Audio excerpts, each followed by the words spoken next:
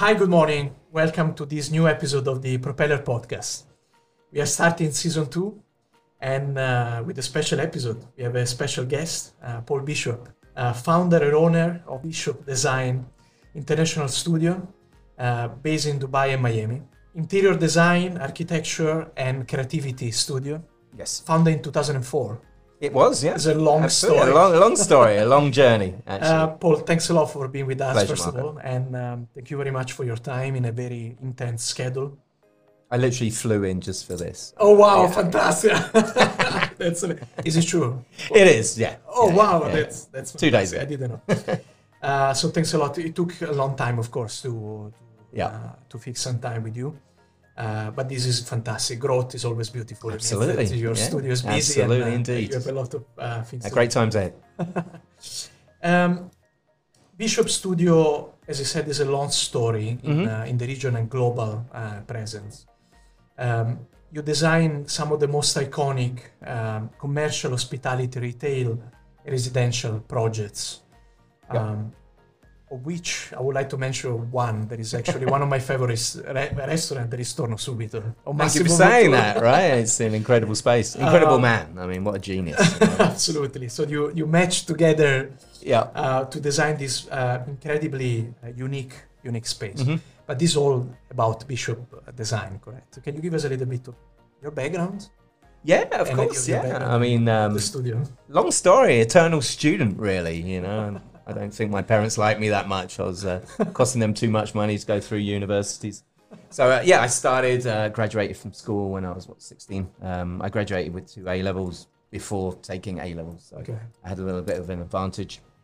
Went to art school to do foundation course because I didn't know what design field to follow.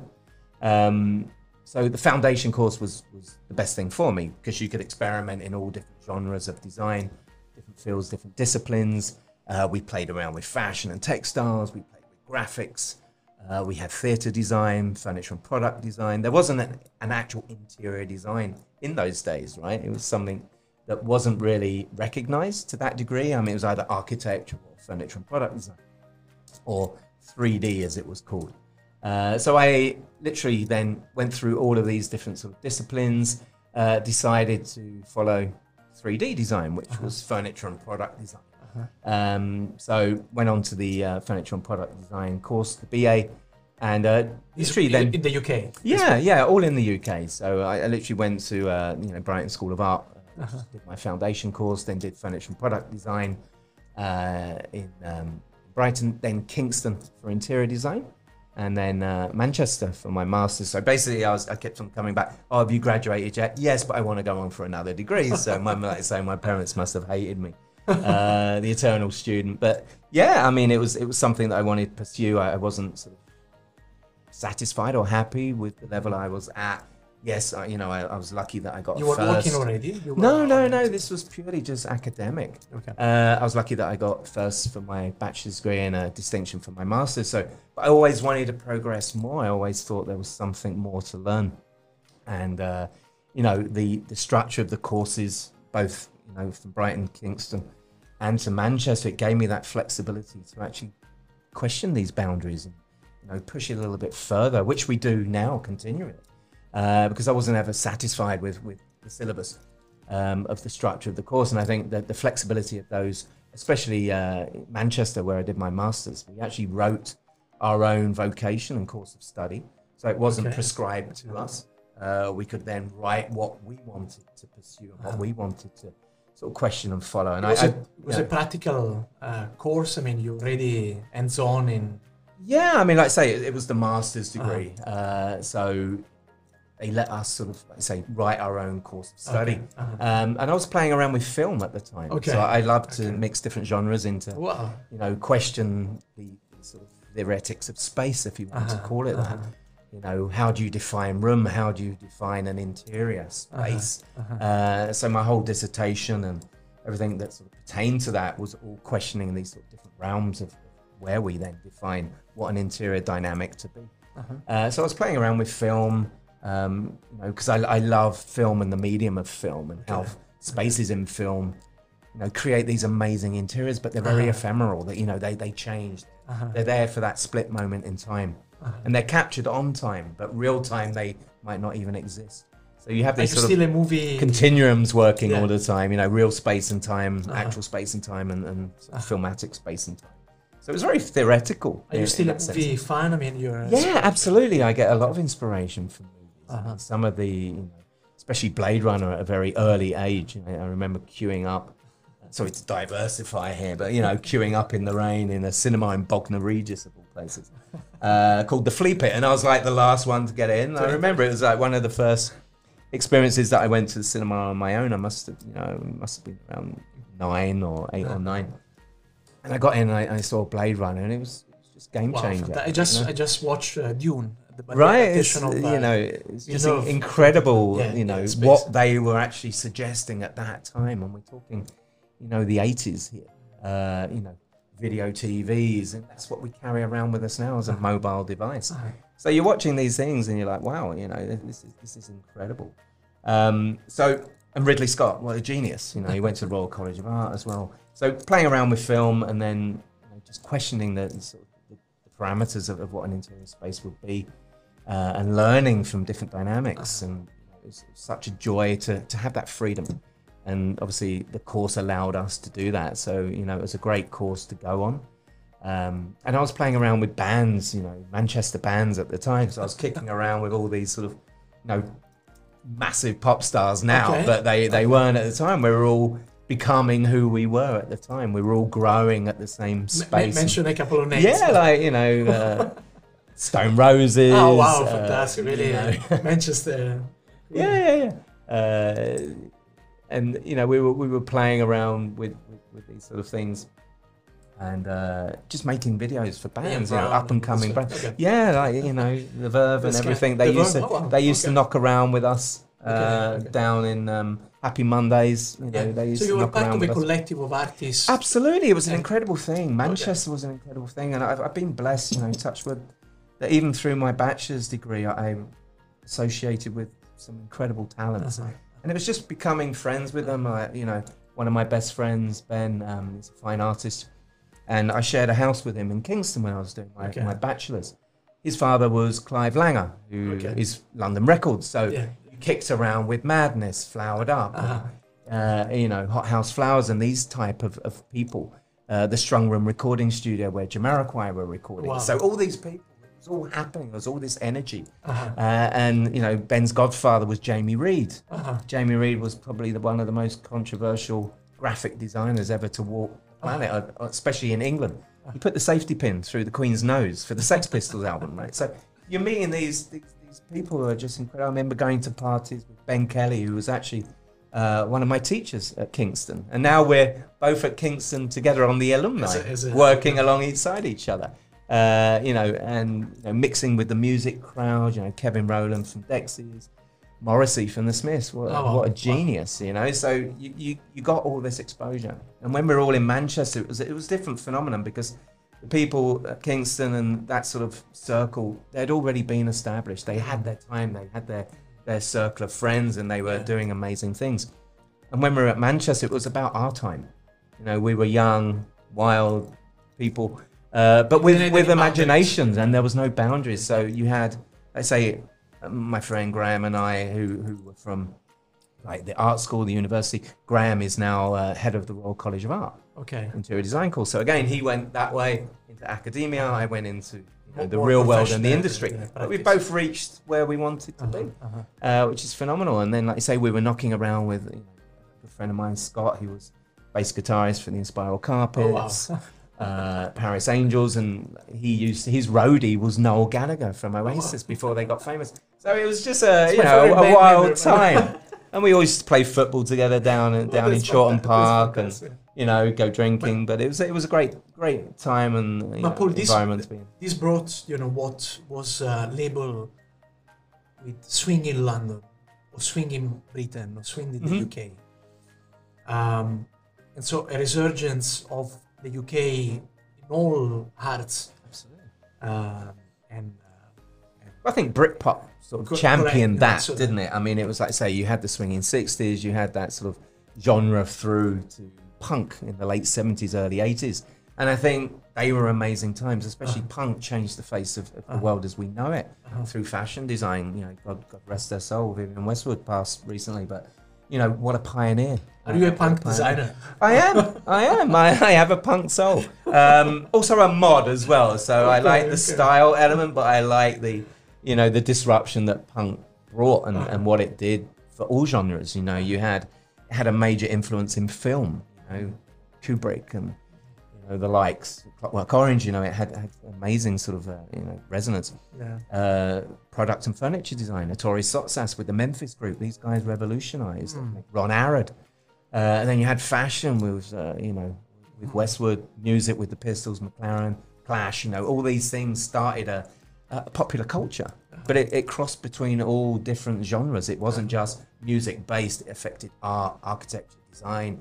You had deconstructivism came bit after that, where Zaha became the forerunner of that sort of style. So I do believe that, you know, that we shouldn't just sort of stereotype and wear blinkers and just concentrate on our disciplines. I think we should draw inspiration from all, because it's all there as part of, you know, the canvas of what we're creating and the knowledge that we need. So after the Masters in Manchester, did you move directly? Kind of. I sort of kicked around in Manchester for about a year afterwards. Yeah, probably about 6 months, not really a year. Again, I was making videos for bands up there, tour managing for them as well. Okay, so I was like kicking around, tour managing, going around the universities with this band, playing and everything. Super cool. But it was just like kicking back, letting it go. And then I got a phone call, probably late December, from a gentleman who was in Manchester at the time, came over for Christmas, and had been passed my CV by an agency. And I'm like, he was like, would you have time to meet? And I was like taken aback. I'm like, who gave you my CV? Do I even have a CV? You know, were you looking for a? I personally wasn't, but my mother was. So have you ever discovered? She actually put my CV into an agency, and this guy connected with me. He already had a practice in Dubai, and this was like 95. So I met him down in Manchester, rainy day as it always is in Manchester, right? And we got talking. It was like, you know, I got a distinction for my masters, and he was like, you know, they'd sort of seen my CV and they wanted to headhunt me that way, but you know, I hadn't lived outside of the UK, Europe, yes, but not further afield from that. Okay, I was travelled and I've been backpacked through India and the US and other sort of parts of Asia. So his first question to me was, you know, because I backpacked through India for like 6 months. He was like, so you backpacked through India? And I was like, yeah, obviously a student. And I did that because I won an international student bursary competition. Okay. The RSA, so I'm actually a fellow of the RSA, the Royal Society of Arts. And they gave me a grant, like a scholarship. And you could use it. You could use it for travel, and you had to write a report on that. So I traveled through the US and I traveled through India. And I think that's what got me the job, is that I could actually put up with a lot of shit, you know, and hardship, because, you know, being a student, I wasn't, you know, afforded any creature comforts. You know, it was, you know, it was still a sort of continuation of this sort of student lifestyle. And so it was like, what did you know about Dubai at that point? Not much. Dubai, not much. I mean, obviously the Middle East, we knew about Kuwait, we knew about Saudi Arabia. Dubai, not many people knew of. We knew it was in the Middle East, but as a country, no one knew what it was about. And when I did come, it was a game changer. You said immediately yes. Yeah, of course. You know, what else am I going to do? Stay in Manchester in the rain, or try and get a career, right? You know, obviously I wasn't a musician. You know, I was just kicking around doing these things. So it was like a great opportunity, and you know, big thanks to my mother for actually submitting it to an agency. It took me by surprise, and yeah, they flew me out on February the 14th, Valentine's Day. In 1996, so yeah, the romance with Dubai began from there, and it was an interesting time, definitely a very interesting time. You're speaking about another age. Yeah, in total, also totally different. There wasn't much F&B around. There wasn't too many places where you could go out and socialize. One or two mainstreams. I mean, you had the Lodge, you had Cactus Cantina, Billy Blues. These places don't even exist anymore. I think the lodge still does. But it would be a smaller sort of society or group of people, very different age ranges, predominantly expat. And it wasn't creature comforts. I ended up living in a house with like 10 laborers from the factory of the design company I was going to work for. 5 guys to a bedroom. It was an experience. It was definitely an experience, but you don't give up. I was like, I'd got that ticket. I got on the plane. I arrived in Dubai. Let's make something of it. Yes. And that's where the journey began. So you started the F&B projects in mind, or was it not at all? I was there as a designer. So graduating from my masters, like I said, you don't really focus too much on any particular discipline. You don't get given like, design a restaurant or design that. It's a bit more sort of open-ended from design, because it is all about the theory and creating hypothetical spaces. I don't think I'd ever come across a sample library before or selected a piece of furniture, because it was bigger than that. And I think that helped in some ways, but it also hindered in others, because when you're designing for the industry, you have to understand materiality, you have to understand furniture, you have to understand space. And I think that's how you have to learn very quickly, and you are thrown in at the deep end. And I definitely was thrown in at the deep end in Dubai in '96. I think my first project was a restaurant, to be totally honest, and a TV network station, Abu Dhabi. And it was like great. And I remember, I had to travel to Paris and meet with TV5 and these guys. And it was just great, young, traveling around, designing, being happy in what I do. It was all new and passion. And the projects weren't as vast and varied as they are now. I think we're spoiled for choice now in the region. I mean, we've seen this immense global change, and you could see that and you could sense that when I was in Dubai over the years, where the youth had started to come into positions of great authority and power and decision making, and you could see that taste was changing. When I first came in '96, there was a particular style, and I've always been told I was 10 years ahead of that, and I'm like, well, you guys are 5 years behind the rest of the world. But not now. I think we're actually a lot further than some places, because of the immense growth and what's happened in the region. I think putting Dubai on the map, they've done an incredible job with the advertising, the marketing, PR, Emirates sponsoring all the sport, different clubs, different sport industries, and it does get it out to the public eye. Everyone knows where Dubai is and where the Emirates are, and that wasn't the case back in those days. I remember I couldn't even change up dirhams in the UK, because they were like, what's this currency? And I'm like, well, it's a dirham. Well, we don't accept it. And then when they did, they gave you an absolutely ridiculous exchange rate, right? So you're like, really? So it was just a joy, and just seeing change and seeing the whole city change, and you could feel it, you could sense that energy, even through the radio stations. When I first came, you had Dubai FM. That was the only radio station you had. And then you started getting other radio You mentioned that you've been part of... I was part of Dubai Eye at one time. No, this was back in 2000s.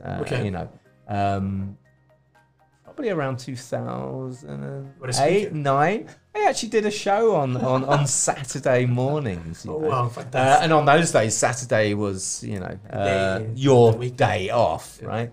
So you'll go out, have a good time on a Friday night, wake up with a hangover, or not feeling 100% at 7 o'clock in the morning, and doing a radio show about interior design. Interior design? Yeah. Oh, wow. So I was the co-anchor on that show, and it was why it's not there anymore? I have no idea, because I'm not there anymore, right? You're much busier than then, I'm sure. No, it's just a bit of fun, and it was great to see that there was an actual interest in the industry and design. Where it hadn't been that prominent before.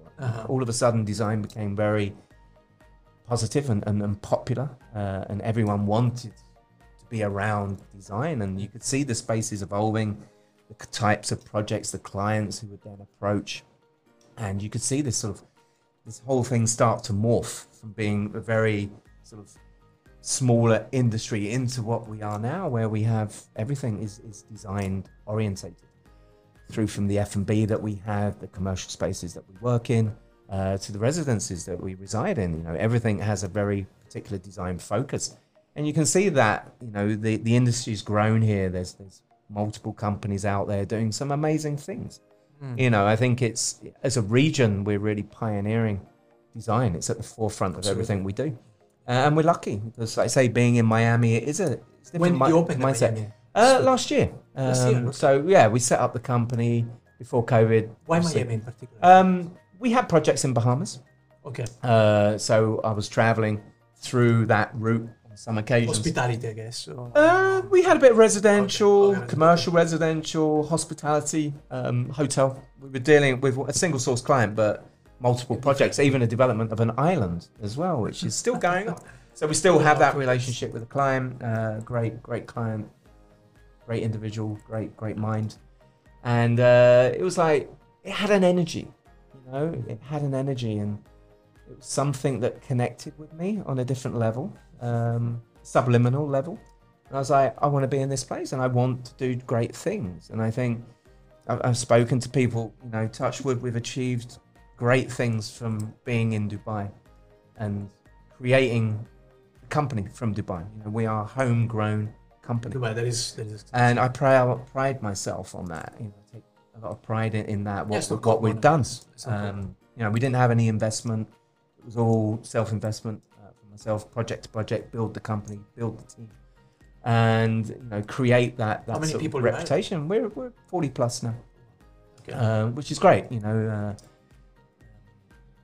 But to have that challenge and to see what we've done, and like I say, to go into Miami now, I want to expand and do some other amazing things, and to have more challenges. You know, I crave for challenge.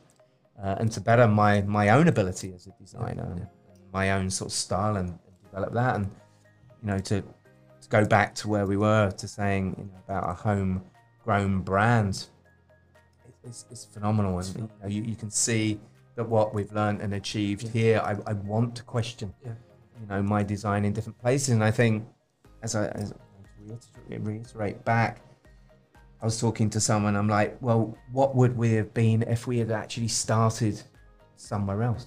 In the UK or the US or Europe? You know, would we be a household global name now? Rather than being in Dubai, where we are becoming a name on all fronts internationally. You know, we're picking up awards internationally and regionally. And I thought, well, it's never too late, you know? We can still get that recognition. We can still take the company into those different sort of dynamics, and that's something that was basically the generator for me to open in Miami. Is that challenge? You know, you've got to stay current, you've got to stay young, and you've got to stay on top of your game, because in design, if you don't, you will fall wayside. You know, if you become complacent, it's the worst thing that can ever happen. You've always got to keep pushing the boundaries further and further and further, and you don't get any younger, you know. But I've always got to feel young in my soul. And there's, like I say, the industry's changed in Dubai. There's a lot of companies coming into the market, into the region, who are doing some great works. So you've always got to be on your toes. You know, you've always got to be ahead of the game, and that's something that we pride ourselves on in Bishop Design. Is we always want to be at the forefront of whatever's going on. And I think having Miami's sort of shaping me in a different way as well, because it is a different way of thinking, different way of working, different way of approach, taste, styles, change. They change very quickly. But when you're talking to them, everyone's like, oh, Miami, or the US. When you come back to Dubai, you actually realize what you've got here and how great a place it is. It's clean, it's safe, there's a great society, there's a great community, especially through the industry and the professionals that we have in the industry. You know, it's a completely different dynamic. But I like the juxtaposition of the both. I like to be challenged. I like that little bit of uncertainty as well. You know, it's always about having that challenge and having, doing something exciting. Doing something exciting. It keeps your mind young and continuing. It's very interesting. What I used to live in London, in the UK, and what I always me interested about the UK or London in particular is the idea is that if you have an old building with all the value that the building can bring, you can knock it down and and build something new. And Dubai is the same, you know. And so you have this double value as a designer to create iconic design that can remain through time, but also you have the responsibility of constantly generate something new and create something new. And I think that at a certain point in time, like it happened in many aspects, Dubai has decided we want to become iconic also in design. We want these iconic designs. One of my favorite restaurants is Torno Subito. I mentioned at the start, you know, there is a Massimo Bottura. And this, if you enter in this restaurant, I invite all the audience to do it. Not only to taste, of course, the great food of Bottura, but to be immersed in a Riviera, an Italian Riviera. Exactly that. You understand what the study that has been. That's the power of design, right, Marco? I mean, that's how we can transport people into anywhere. You know, through design, movies, through styling, through that creation of the movie. I would say Torno Subito is very cinematic. You know, in its creation, you know, it is connecting on subliminal levels as well as sort of physical levels. And that was the brief that Massimo gave me. I mean, Massimo, I love him to death. He's a genius, absolute genius. And he came to me and was like, Paul, I want to be back on holiday with my family in the 60s, 70s in Rimini. I'm like, is that my brief? That's the best brief I could ever have. How did you approach this work? Well, you know, it was you and your team, very subjectively. You know, he suggested that, you know, what his likes, dislikes were. And you could tap into Massimo very quickly. He was such an open character. Like I say, such an intelligent mind. And, you know, same kind of inspirations that I gather. You know, film played a very big part of his sort of, you know, relationship with the kitchen, with cooking. Fellini was his idol. And then you had Sotsas from Memphis. So you had all these things that I was actually grew up with personally myself. Okay, a few years down the line from Massimo. But these were inspirations to me, and this is what goes back to this sort of punk genre, because all these things happen from them, because it's the only thing that's really happened in time across all genres. And, you know, I tapped into that, and it was such a joy, and we just wanted to create this environment that would really sort of set off his cuisine, his mentality. You know, he does great things for charities. You know, he's not just in the kitchen, he's actually a pioneer for a lot more. And we went over to Modena. We presented this concept to him in a room not too dissimilar to yourself. And he was, grab the chef in, grab this, and grab his wife Laura in. And, you know, we were literally, like myself, Mehmet, I was sort of presenting. Mehmet was virtually sitting on Massimo's lap, you know, your my managing director, and great friend. But he was sitting on my lap. He was sitting on Massimo's lap, and it was just hysterical. You know, it was something out of a movie itself. But this is where Torno was born. You know, and he loved what we did so much. He actually then created his whole website around our initial presentation.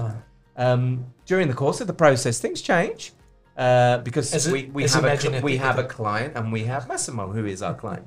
So obviously, our client also wants certain things to happen. Massimo wants certain things to happen.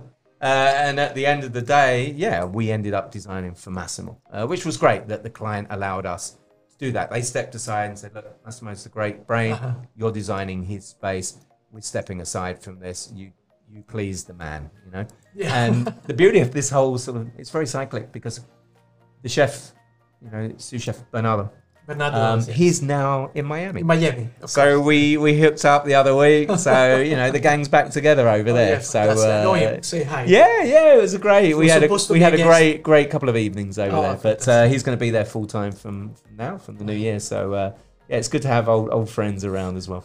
But this, you know, the design that you created for Torno Subito would be the blueprint for all. Kind of. I mean, the main sort of ideology of it. You know, the ideation of that brand was born from design, and obviously the team at Torno Subito. So yes, it won't be identical. It won't be a paste and stick or cookie cutter. It's got to evolve. You can't really create that on a rooftop in Miami. You know, it's still got to have a little bit of a sense of space and place. And I think, you know, to go back to what you said about London and you know, designing in other places, I think Miami and Dubai are very similar. because there is a lot of new build. And that's what we inherit in Dubai is new build. Whereas if you're designing in London, Italy, you've got this infrastructure that already exists, and these things can enhance the interior. And it's not what you put in, it's actually what you leave out sometimes. And I think that allows you to do that. There's this sort of overwriting of text. We call it palimpsest in the industry, where it's a text that's overwritten. So you might be sort of demolishing something and uncover a beautiful fresco or stone wall. That then would enhance your design. And I think that's difficulties of where we design for. I think designing in the Middle East is very difficult. It's hugely difficult because you've got nothing that enhances your space that you inherit. We inherit a lot of rubbish, a lot of problems, you know, bare concrete walls, columns that are in places where they shouldn't be. And it doesn't really help us design something. And when you do design, does it become too thematic? And this is what we got to avoid, that we don't want to design these sort of kitsch thematic spaces. Thematic, right? Even though Torno is very thematic, it still has its own soul and identity, absolutely. and it doesn't appear thematic. It's not kitsch in any way. And I think that's the beauty and subtlety of the design, because it could have gone either way, right? With such an open brief. It's a risk for... absolutely. Yeah, I think being around those sort of creatives and creators in the industry, going back to Miami where Torno's going on a roof, it's an old building, but it's been repurposed, reused. So there are things that will come into the design that aren't inherent in one in Dubai. And like anything, you know, it's healthy to evolve. And I think having that evolution, that natural evolution through design, like I say, it's not cookie cutter. People want something a little bit different. They want to see the evolution of the space and the design. That will allow that to happen naturally. And I think that's the beauty of the project. It will allow that to become what it will be. So now you have the chance to work with the top. You're speaking about, you know, Massimo Bottura, so the top of. We've worked with multiple. It's incredible. We just mentioned one, of course. He's my favorite. Sorry, everyone else. As well. So this means that, you know, every client brings, you know, this. I wouldn't call ego, but imagination and ideas. But at the same time, you need to respect Bishop style that might be recognizable. Is it true or not? Or you try to not? Great question, Marco. I mean, yes, we have a definite style, I think, but it's not something that imposes itself on any sort of given design. I think you would, or hopefully people would recognize it's our signature on the door. But we're designing for the client at the end of the day. And you know, we create in these spaces, like I said, we don't replicate anything, we don't cookie cutter, we don't paste and stick anything from our designs that you've done. So our designs are unique for each individual outlet. So you know, you wouldn't see a design or a detail or an element that's significant in one to another if they're completely different. So we're constantly challenging ourselves to create unique, individual and current spaces that answer the criteria of the brief of the client and create, you know, this identity that gives life to the space. So yes, you would probably say that there is a signature or Bishop design there, but it's not the overriding factor or the denominator in the space. The denominator is creating something unique for the client. For the client. And you know, we would never cookie cutter or replicate any element of our design to another design of a different client. And I think that keeps us on top of it, and you know, at the edge of where we want to be, and keep challenging it. So it is about evolution. You've got to evolve. You've got to remain current. You know, you can't look back and say, well, we did this, we did that. No, it's looking forward to the future projects that we have and where we are currently. And there's some great things that we're involved in, and you know, hopefully things that will set different benchmarks and sort of different. Achieve different sort of you know, status and greater things. So yes, Torno's was an amazing project. The team were amazing.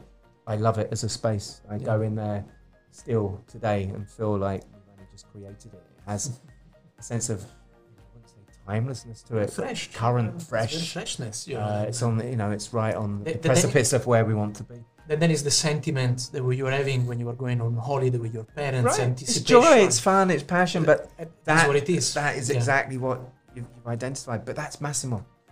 Massimo is all of these things. So I think the space encompasses what Massimo's persona is. You know, I mean, let's say we actually did a photo shoot in there when I had my bun and ponytail and he had his hair and we're both going grey and, you know, we look like fucking twins. But it's brilliant. He's just got such an energy about him. And I also hope that, you know, I possess that energy and passion myself through design, through he does, through cooking and food and the environments that he sort of creates within. So Propeller is about high performance. Yep. Here we are having a fantastic discussion about design. Mm-hmm. High performance seems a little bit more, let's say, aseptic, no? Because it means really design something for a functional result. They can be quantitative as well. You need to achieve a specific result. But this is what I told you, Paul. I believe that the space where people work sometimes is overlooked. You said that you design everything from the ground, you know. Correct. Every detail is designed. Yeah. With those end users in mind. So we're speaking about clients, of course, customers, but also the people that work in the space. Yeah. We are taking Torno Subito again as an example. Sure. If I think about the bar, where the dishes are presented before they are collected by the porters, most of the time, that specific moment is hidden to the final customer. You decided instead to keep it open. Yeah. And it made me think a lot when I visited the restaurant and I saw also Massimo and you know Bernardo cooking, and I try to put myself in their shoes of the pressure that this put them. Yeah, don't pick your nose. Yeah. no, that's not the right point. And others, but definitely let's put all the team under pressure, a positive pressure. They say, okay, exactly. We are in a theater. We need to act for the customer. Exactly that. In a way that is perfect. Do you feel the same? Do you feel that your clients sometimes come and say, without understanding how people are going to fill the space, and so you need to fill this gap and say, look, that potentially your people will use this space in a totally different way than what you're thinking about it. I'm speaking about employees, workers. Yeah. Does it happen is a question. Yeah, I think as designers, we are those sort of master manipulators, aren't we? We're the master puppeteer, we're pulling the strings. It's something as a designer that we have to understand from the onset of the project, where we do manipulate how people move within that space, be it the end user, the customer, or the clientele walking through those doors, or working within these spaces, or actually, like I say, the staff, the management, the people who interact with it on a very daily basis or a more frequent basis. So we do predetermine these sort of functions to happen. Okay. Where the flow comes from, where you pick up, where your drop off is, how that person would interact with the threshold and interface then with the rest of the space. Okay. Talking about Torno, we had multiple different offerings within that space, and one of the things that we wanted to create was, why do we just want to have a static kitchen area? We want the theatrics, we want that interface with the clientele. We are suggesting Massimo is there or Bernardo is there. They are the performer. But we had the bar, the bevende, we had the dolce counter, which was dessert, all open, all independent. So these were like satellite elements within the space, because we didn't want everything to come from one central kitchen. Flow operations, yes, there's things to deal with that. We need to load it up, we need to prepare, but the dolce was making ice cream, gelato there in front of you. And we wanted to encourage people to actually interface with these different activities and activations. We wanted people to come in from the beach and stand at the gelato counter, the dolce counter, and have a coffee. Like it happens. Like it does in Europe, in Italy, or whatever else we are in the world. Instead of just seated at a table and having that fine dining experience. And I think this is something that we discussed with Massimo, and he was very much in line with, is he didn't want it to be stuffy. He didn't want it to be too refined in regards to dress code. He wanted someone to come in on flip-flops in their shorts, off of the beach, take a drink at the bar, have a bit of fritto misto. We wanted that street element of fun and that interaction. We didn't want static counters. So wherever we have seating pockets, they can relate to a little bit of theatric as well. That gives that interface with staff, perfection, theatrics, and that end product. So it's not something that just comes out of the kitchen, you're served on your table. You actually see the whole, element of that being prepared, plated, served up, out. It's that whole process that belongs with food. And I think that really sort of epitomizes how Massimo works in the kitchen. Osteria Francescana, very different, very closed kitchen, very refined, very classic, 20 cover, you're served beautiful with the food, light on the table, three-star Michelin. Just one. Exactly, the light animating the table. Tono was a different experience, and it always was from the onset. He wanted something that wasn't Osteria Francescana. He wanted something that would have its own identity, its own connectivity with the end user, and its own sort of play on how the staff interacted with it. And it's just got its Michelin star, and it's incredible, right? You want it together, of course. Yeah, absolutely. We were celebrating in Bernardo a few weeks back in Miami. Yeah, he got a bit rowdy. But, nakedness, drunkenness. You're here now. So I'm here now. Yeah, they let me out. You survived. Does it happen that sometimes you have goals of specific quantitative goals? Let's say on the time that the porter needs to arrive from the kitchen out of the table, or does it? That's something they would devise from an ops perspective. They would. We don't want food sitting on a counter. Okay, but you're not. Yeah, but when you're designing the layout, you would obviously go through a series of process and different sort of dynamics of how we want that flow to work. You would then liaise and work with the kitchen consultant, but obviously the chef is the most important component of that at the very onset. So we would devise, I want my pickup from here, I want my drop off from there. We don't want any cross-contamination between dirty and clean. I need to make sure that the food gets to the table very efficiently, very quickly, undisturbed. This happens through the planning phase, the layouts, the dynamics of the schematic. This must be the least fun job for a designer. I love working. It's because when I do 2 dimensions, I think in 3 dimensions. So I'm already conceiving what that space looks, feels, smells like. So when I'm sitting with the client, okay, we have something here. This is going to activation here. This is potentially what this space, the volumetrics of that space is going to feel like, even though it's 2-dimensional. I think everything is created at that phase. Phase 1 in our contract, obviously, is the concept. This is where we create the layout and the mood direction for that, the aesthetics of that space. And, Paul, you as a designer, that's where we go. High performance, when the guests come in, we're not talking about performance only in their practice, but them as an individual. Now you have an international practice, with the studio, with multiple designers, with an organization now. Yep. So your job has changed as well, or is transforming? Yeah, like I say, it's a good pickup. We've identified that as a company. We do, and we have created, we are continually creating that environment around us.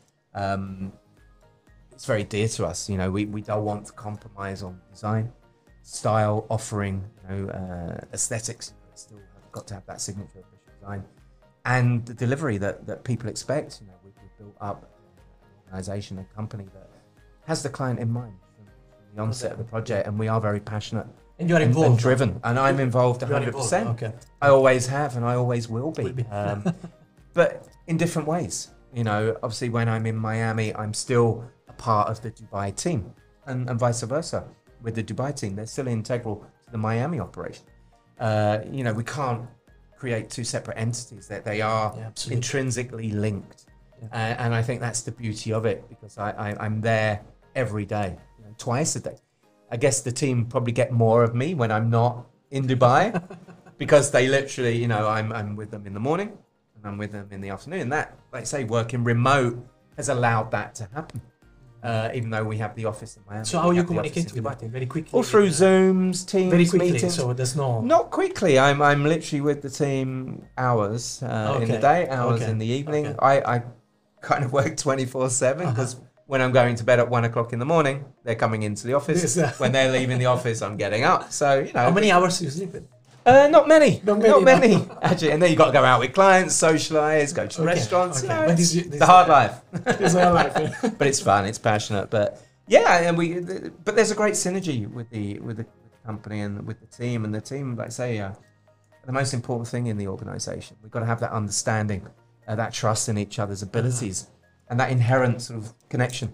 How you communicate with your team images? This I'm very curious about. Yeah. How do you do it? Oh, I'm old school, so I sketch. You so sketch. I would sit there and literally like take pictures of my layouts, And post them over to okay. the team, then we'll discuss and go over them. Same with imaging, design. Okay. You know, I'm still driving that, but like I say, we've got the team in the office. Also where we have, you know, a great design team. You know, there's some great minds there. There's some great talent that are developing. And it's a joy to see, you know, that I'm an integral part of their development. Yeah.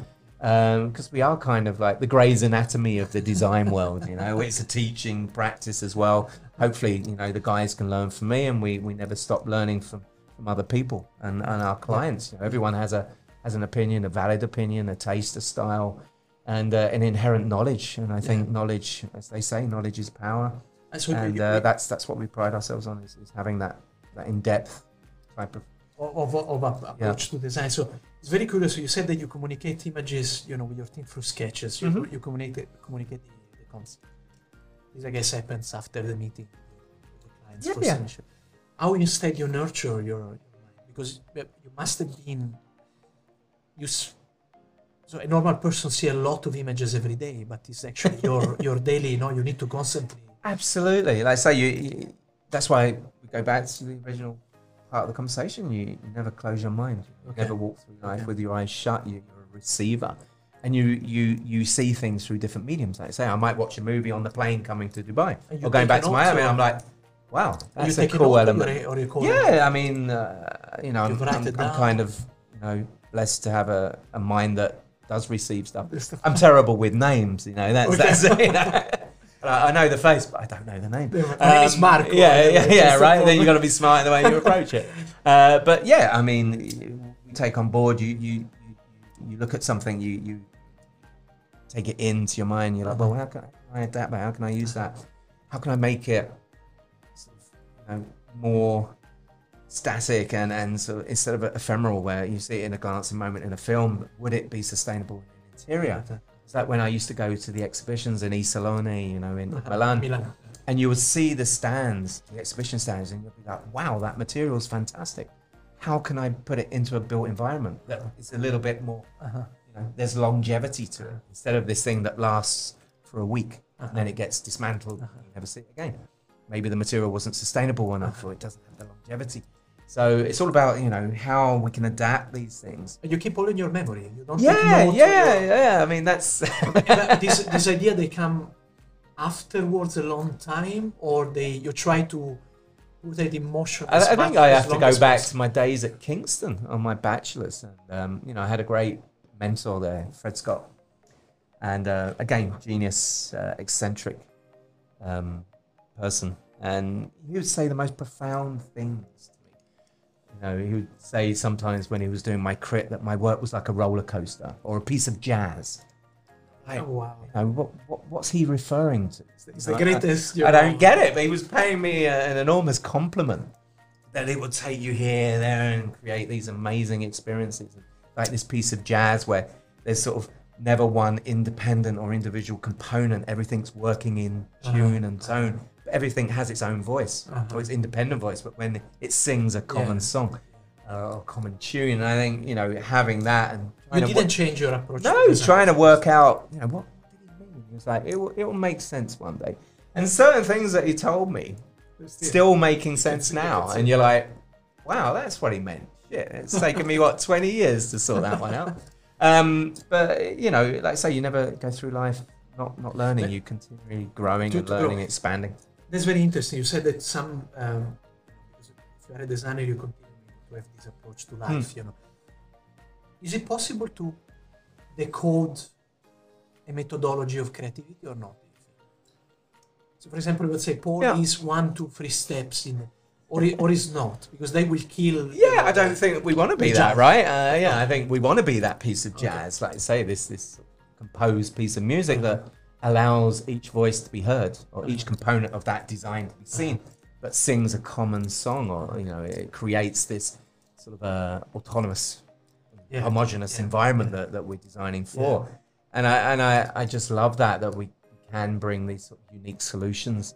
And nothing's ever predetermined or pre-described. You know, I look at a space and then I approach it from the space and the client. Once you've sat, taken the brief, understand what we want to achieve in here, then we create the space that defines that moment.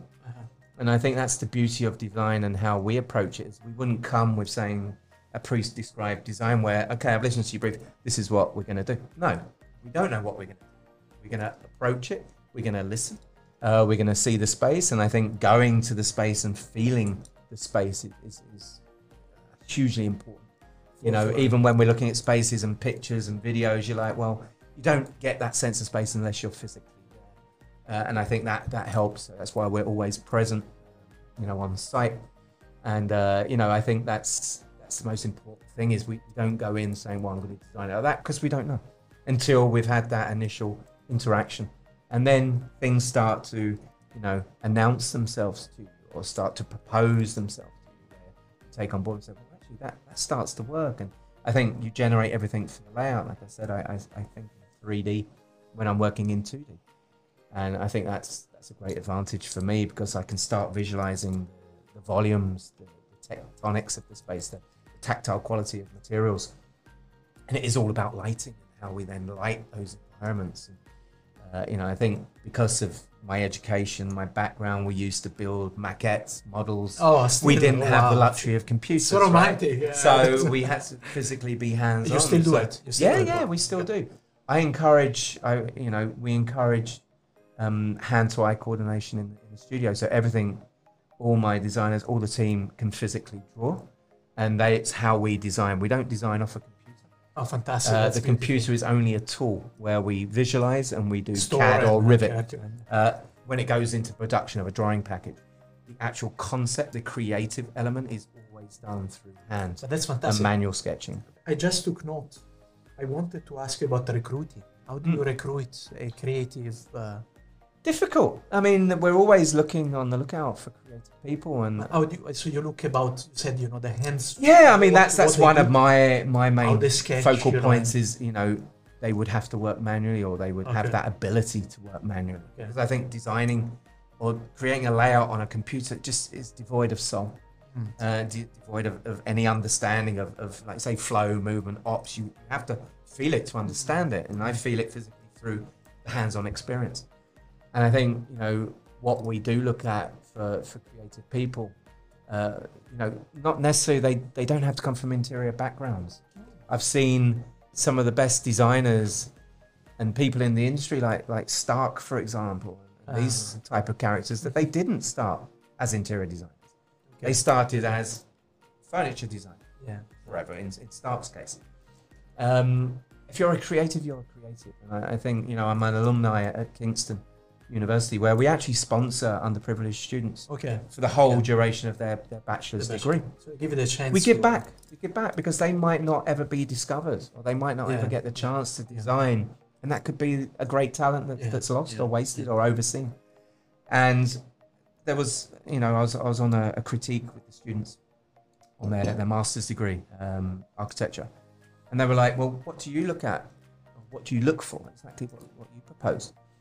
And I'm saying, well, you don't have to have that physical ability to have a great presentation technique.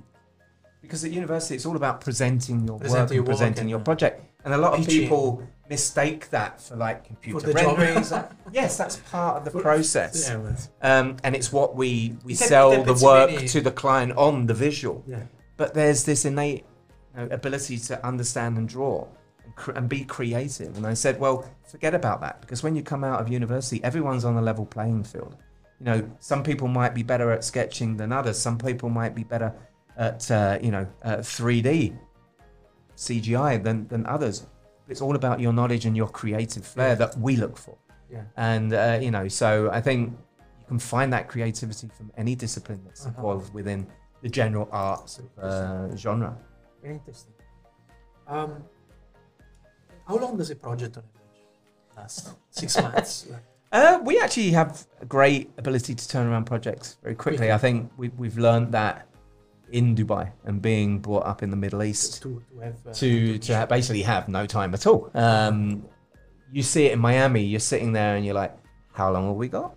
And you're, really?